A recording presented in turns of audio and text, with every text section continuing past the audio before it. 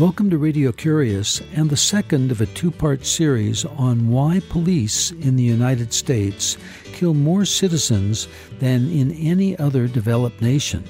I'm host and producer Barry Vogel. Our guest is Professor Franklin E. Zimring from the Law School at the University of California at Berkeley.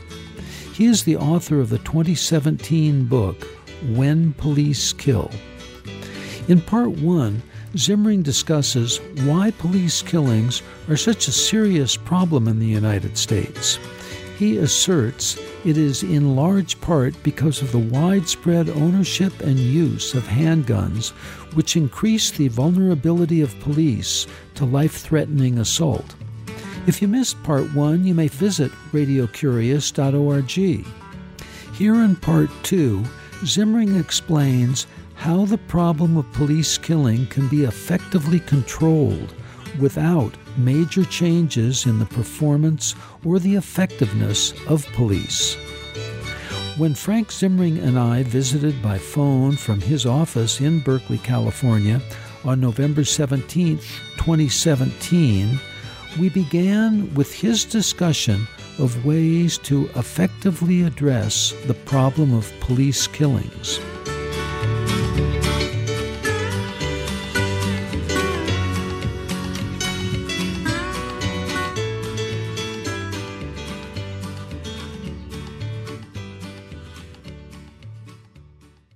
I think there are 3 or 4 different headings here which are going to be important. One of them is that we've got to do careful research on the nature of the problem and the justification for particular uses of police deadly force. Barry, up until 2017, we didn't know how many civilians killed by police in the United States. We had 3 official statistical reports in the United States: the vital statistics, the FBI, and the Bureau of Justice Statistics. All of them were between 426 and 550 civilian deaths a year.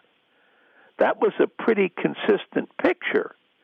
But the problem was, it also was an undercount by half. In fact, when we did crowdsourcing research, we found out that there were 1,100 deaths in 2015. And so what we're talking about is 3 deaths a day. Now, good statistics are absolutely necessary. And what that tells us is also something important about the problem. This isn't a few bad cops, not 3 a day, every day. This isn't just big cities. This isn't just criminal justice.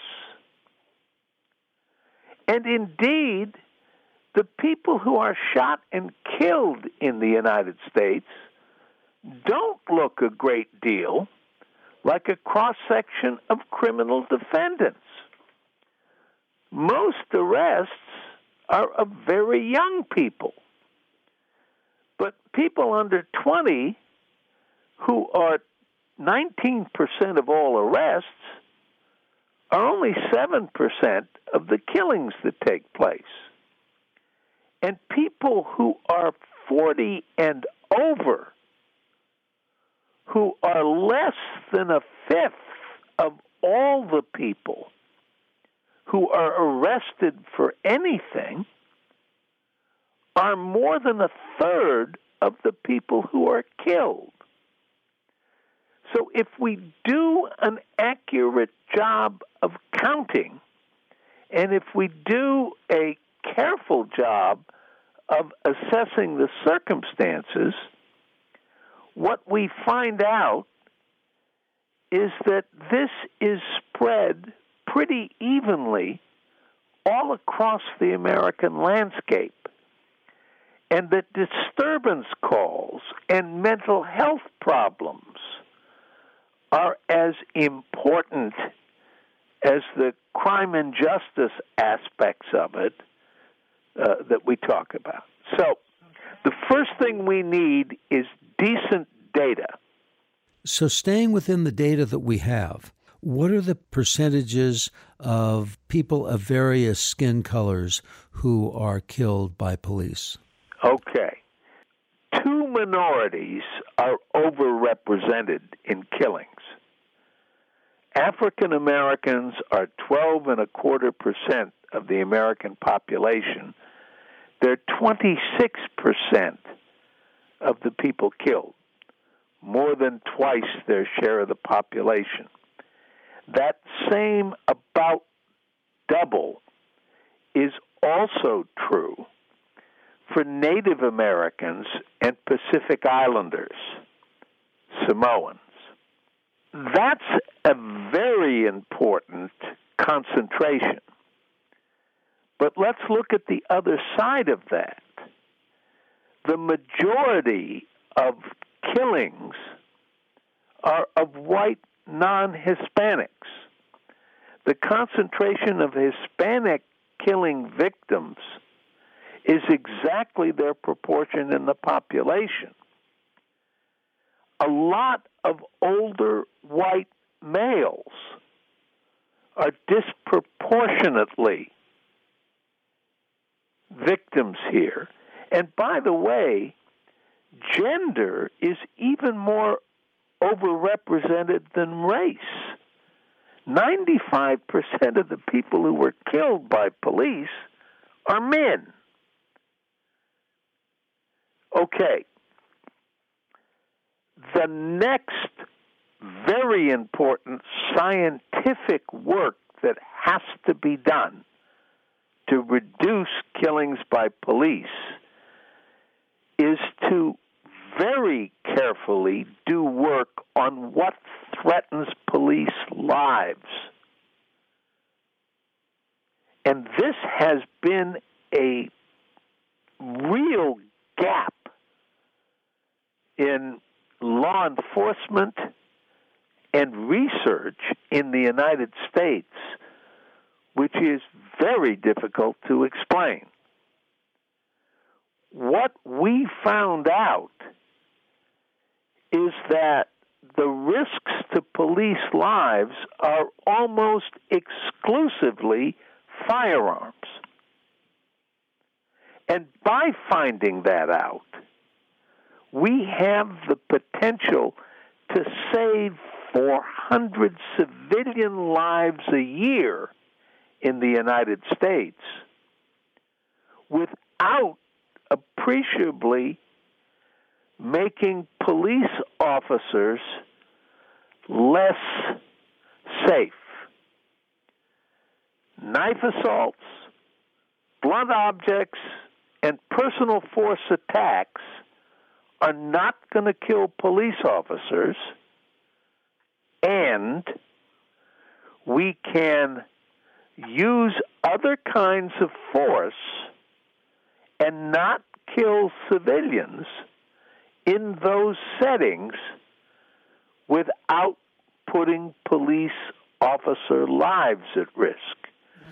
What are the other kinds of non-lethal force that can be used? Oh, there are tons of non-lethal force. The taser has become an important part of police force. Batons, partners, because remember that police, multiple police, all you've got to do, if you're alone, the first thing to do is to call a partner. That's very important. And now let me tell you, because Barry, you were asking me to what extent are African Americans overrepresented when police kill. And I told you that the basic figure is 26%, that their death rate is twice their population risk. But let's get a little bit more specific here for a minute. What about situations where the person who's killed had no weapon at all? And there, it turns out not to be at 26% African Americans. It turns out that African Americans are 24% of the situations where the police are being assaulted, according to them. But in 40% of the cases, that's much more than 3 times their population, where there was a killing of a person who didn't have a weapon.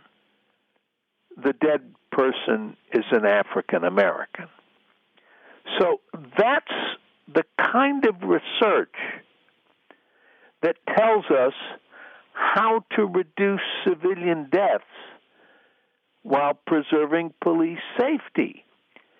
And it also turns out from research that we've done and report in this book that when a police officer is alone, the chances that that police officer will kill an unarmed civilian go up more than 9 times. There's a much greater chance. And what that tells you, if you're a police chief, is how to save civilian lives.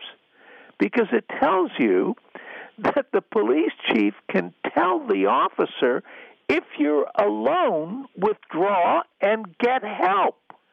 And if the officer does that, there's 1 less dead civilian. Why is that not done?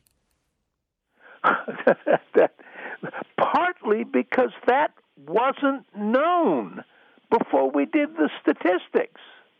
What we're talking about now is the first thing we have to do is find the facts.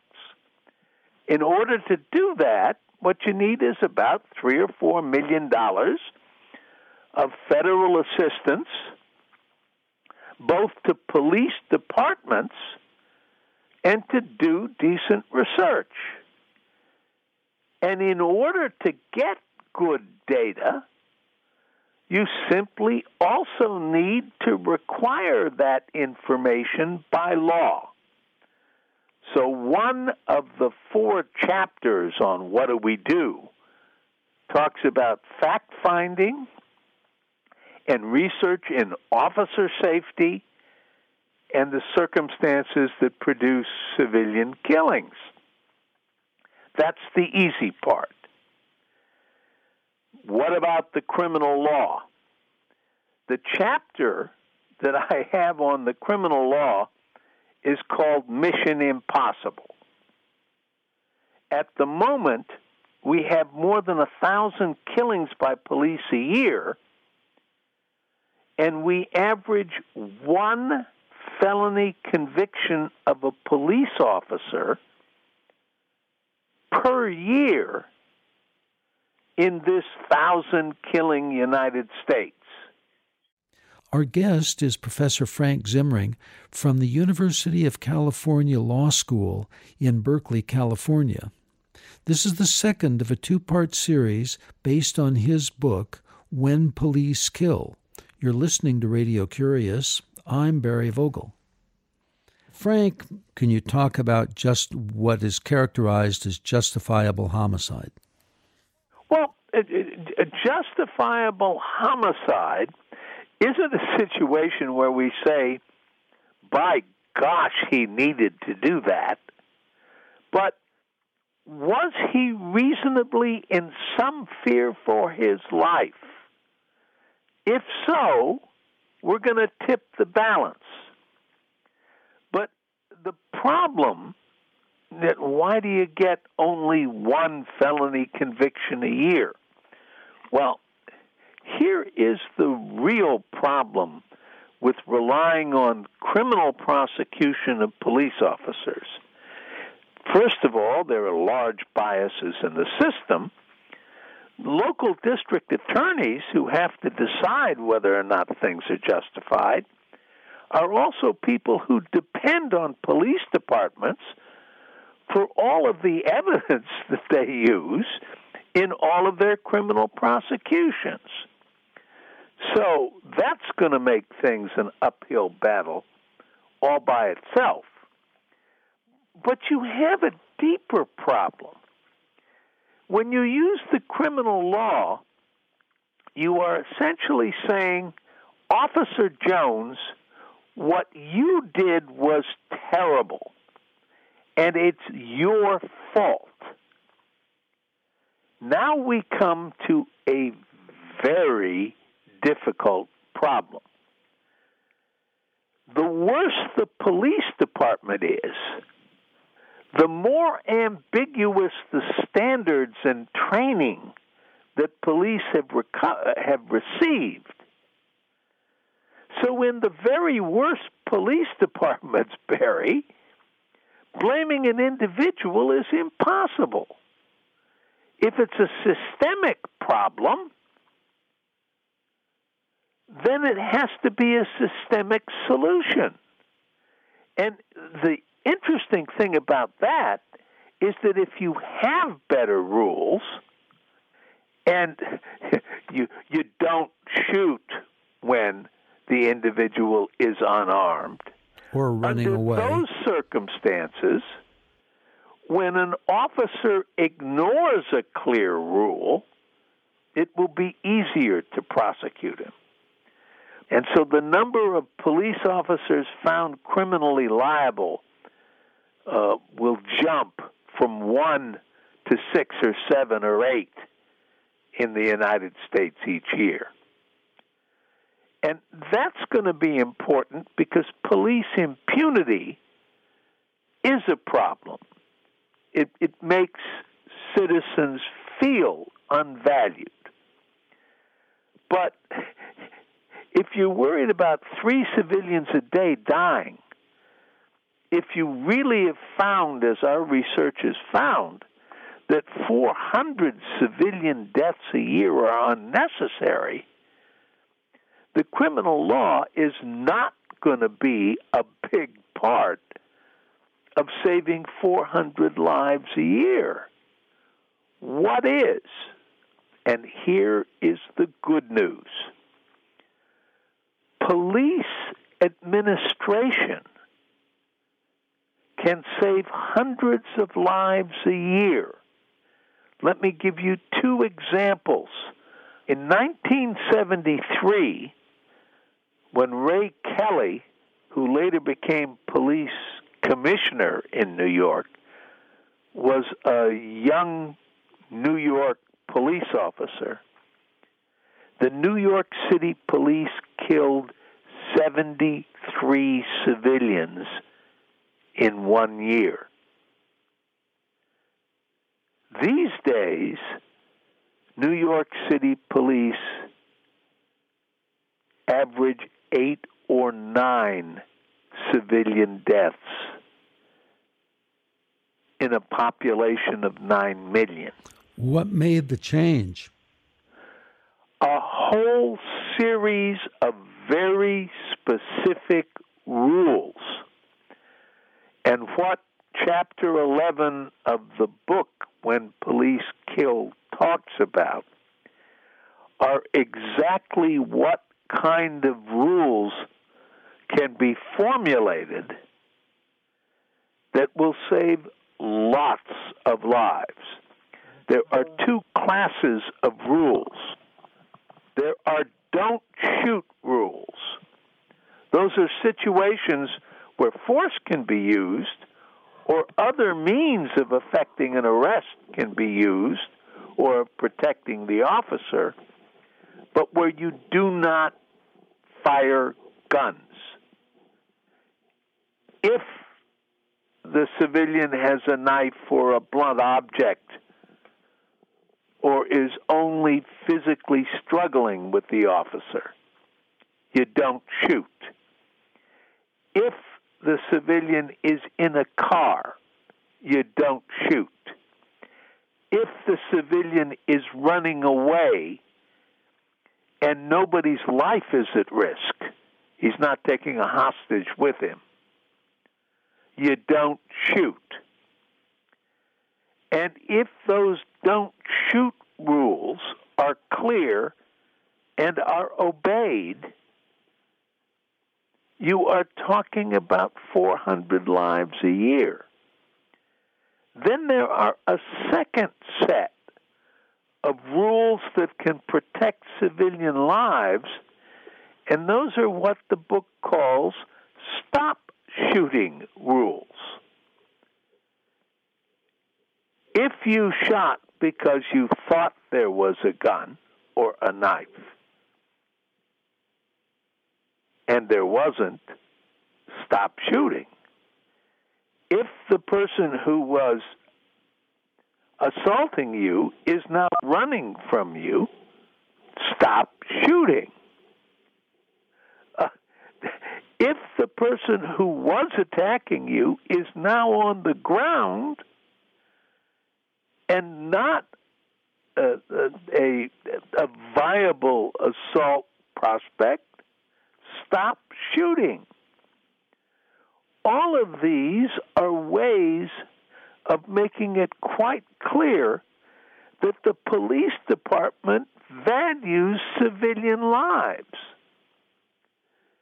And clear rules of that kind will, first of all, make a much bigger difference in reducing the death threats of civilians, and will also make it a lot easier to prosecute police officers when they clearly ignore those clear rules. But the rules we have now say, when you reasonably believe that you are at some kind of great risk, lots of adjectives, lots of second guessing, not much clarity. Of course you can't use the criminal law there. Well, Professor Frank Zimring, I want to thank you very much for being with us on Radio Curious. And before we close, I'd like to ask some questions about you. And in addition to the three questions I always ask, I'd like to ask you, since we've been friends since elementary school, what drew you to devote your career to this section of the law? Because I do remember when you and I were in high school, a conversation that we had in which we both agreed that we wanted to become lawyers. Well, a lot of that is, of course, family. My mother passed the California bar and briefly, and then later in life, practiced law in the 1930s and 1950s. And my father was a Hollywood writer who, among other things, wrote Perry Mason. So in that case, I just went into the family business. But in essence, I was interested in not only law, but the criminal law, because that was one of the high-stakes interactions between governments and people. What it turned out is that when I got to law school, I found out that I wouldn't be a very good lawyer. I didn't have the sort of intestinal fortitude for it, but that I would be a good researcher. And I got interested in the use of empirical methods to assess criminal justice policy. And I just enjoy doing it. Well, that may have answered my next question, which is, can you tell us about a eureka or an aha moment that changed your life? Well, yes, I can. I was 22 years old, and I was in the middle of my first year in law school at the University of Chicago.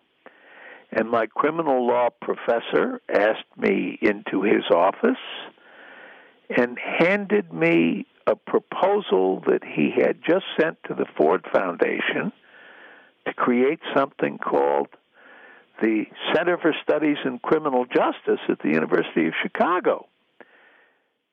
And he said, how would you like to work for this? And I looked up at him and I said, you mean people get paid to do this? Of course. And Frank, what would you like to do with the remainder of your one precious life? Well, I mean, I hate to sound like poor Johnny One Note, but I did the research and wrote When Police Kill in my early 70s. Like all of us who are getting a lot older, Barry, our greatest ambitions at this point in life are to break even, to keep doing what we enjoy, and to keep trying to produce value in the existence in the way that we pattern it. And finally, Frank Zimring, author of When Police Kill, is there a book that you can recommend to our listeners? Well, anybody who is at all curious about what I do when I'm not studying death statistics, there's a collection, Barry, of short personal essays called Memoranda from Midlife, which I put out a couple of years ago, which are about essentially what are the problems of becoming an adult in this crazy world that we live in. And I enjoyed writing it, and I hope that some people might enjoy reading it. Well, Frank Zimring, thank you very much for joining us on Radio Curious. My pleasure. This has been the second of a two-part series, When Police Kill. Our guest is author and law professor Franklin E. Zimring from the University of California Law School in Berkeley. If you missed part one, look at radiocurious.org. The book Frank Zimring recommends is Memos from Midlife, 24 Parables of Adult Adjustment, Zimring's only non-law related book.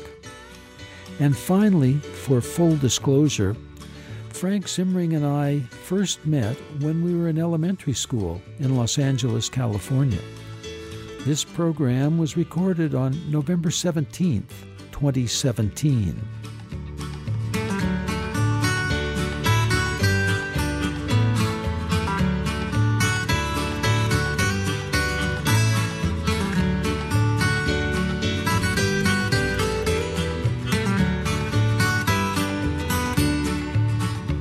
There are over 630 archive editions on our website, www.radiocurious.org. The email address is curious@radiocurious.org. The phone is 707-462-6541.